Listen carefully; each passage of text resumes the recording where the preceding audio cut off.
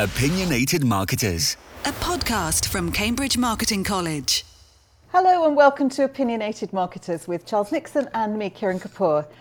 Charles, you are a little bit exercised about the quality of journalistic interpretation of mathematics and graphs and statistics, I think. Basically, there's a lot of discussion about fake news and fake videos and all that sort of stuff, and everyone needs to watch out for it on the basis of elections, etc. Well, I came across two items in quick succession, which made me realise that actually there's more to this than meets the eye, and from a marketer's perspective, accuracy is essential. And in two august publications, the Times and the Financial Times, either errors or misinterpretations led, in my opinion, to somewhat incorrect analysis. And I think that's important when we consider the fact that what we're trying to do is present a reliable picture of the external world to our bosses to make sure that they make the right decisions to drive a company forward. And it doesn't help when the Times can't add up. So the one that I've got right in front of me is a comparison, quite an interesting idea, of John Lewis's and Marks and Spencer's, and how one is doing better than the other, and then how they are fairly comparable. And what I'm looking at here is the addition of John Lewis's sales, which are 4.9 billion, and Waitrose sales, which are 7.3. Now, however good your mental maths is, that does not add up to 10.9, which is what the claim is in the article, in order to basically make the statement that Marks and Spencer's and John Lewis's have roughly the same turnover. In fact, they don't. One is nearly 12 billion plus. The point that they were trying to make is that the total partnership sales are 10.9, but that obviously doesn't add up. And when a little error like that can get in the way, it damages credibility. It may well prove to be something somewhat erroneous. And from a marketer's perspective, internally as well as externally, it damages credibility.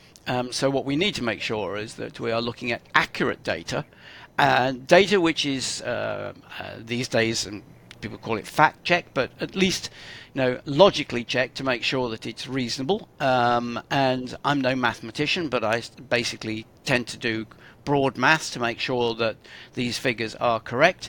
And when you tend to see figures, especially these days, which are compared to daily basis, so X thousand number of people on the daily basis equals a bad situation, and you realize that actually you multiply by 365 and actually it's not such a large number after all, then I think that you need to take a sense check on these things. The other one was an article which I sent to Kiran, and which we were looking at, which was basically saying that the number of students coming from overseas was declining. The whole tenet of the article was based on the fact that, roughly speaking, either those universities which have had a greater than 10% decline and those which had a 10% decline had gone up, and was nearly a third. What it didn't discuss was the fact that 2/3 had shown an increase, and 1/3 in itself had shown a more than 10% increase. So the whole bias of the article seemed to be out of kilter to reality from the statistics.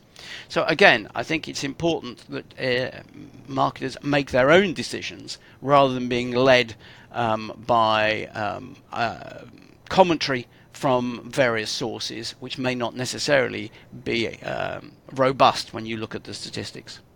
Yes, that one I found particularly worrying. We'll put the link with the podcast because although it's in the FT, it's not actually behind a firewall, whereas the other article was.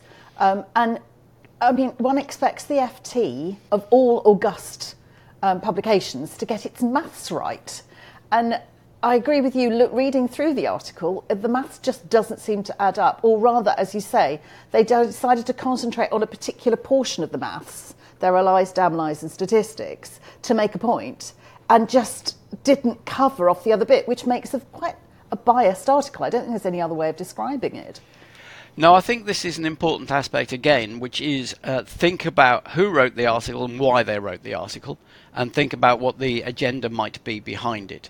We are getting into a very political situation now because of the general election in the UK and obviously the one in America, and you see a lot of other articles around the world about the general elections coming there. And I think what one might say is there would possibly be some sort of agenda in the way in which some of these articles are interpreted. And that may or may not be what your company's agenda is. And therefore, I think it's important that you take a step back and consider whether or not this is a sensible reflection of the data from your perspective. So, it's always been a case from a historian's perspective, which is what I am, is, understand who wrote and why they wrote. I mean, there's always the famous phrase that history is always written by the victors. Well, that's only the case, of course, if they can write. So you have to be, concerned about what it is that is said. And then, of course, you have to think about the counter swing of the pendulum several decades afterwards. Yes, revisionist history is always quite interesting. We're seeing a lot of that. We see a lot of that continually, but it is important. But yes, to come back to your point about marketing, we use a lot of these sources to back up things like our macroeconomic environment analysis. So when we're doing a situation analysis, we're looking for big trends and changes.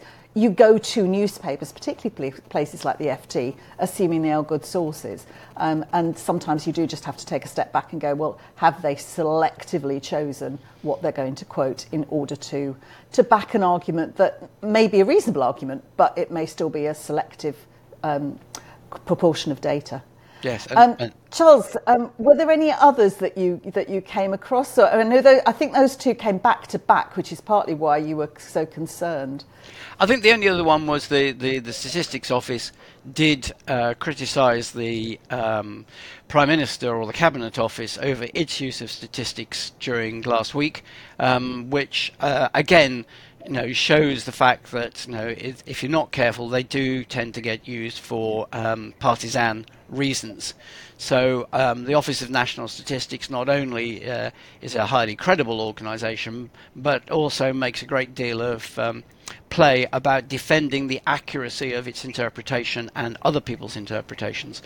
So I think that's very important. And the other aspect I suppose I would mention is that if any research is conducted, then do look at the sample size and make sure, obviously, if you're conducting your own research, that it follows the MRS guidelines. The MRS being the Market Research Society, who have very strict and very clear guidelines on what one should do. Yes, indeed. Very much so. Charles, as ever, lovely to speak to you. I think it was a really good points today about checking one's statistical sources and the way that statistics are being interpreted. Lovely to speak. Nice to talk to you again. Bye-bye. Like and subscribe to this feed for more podcast content. From Cambridge Marketing College.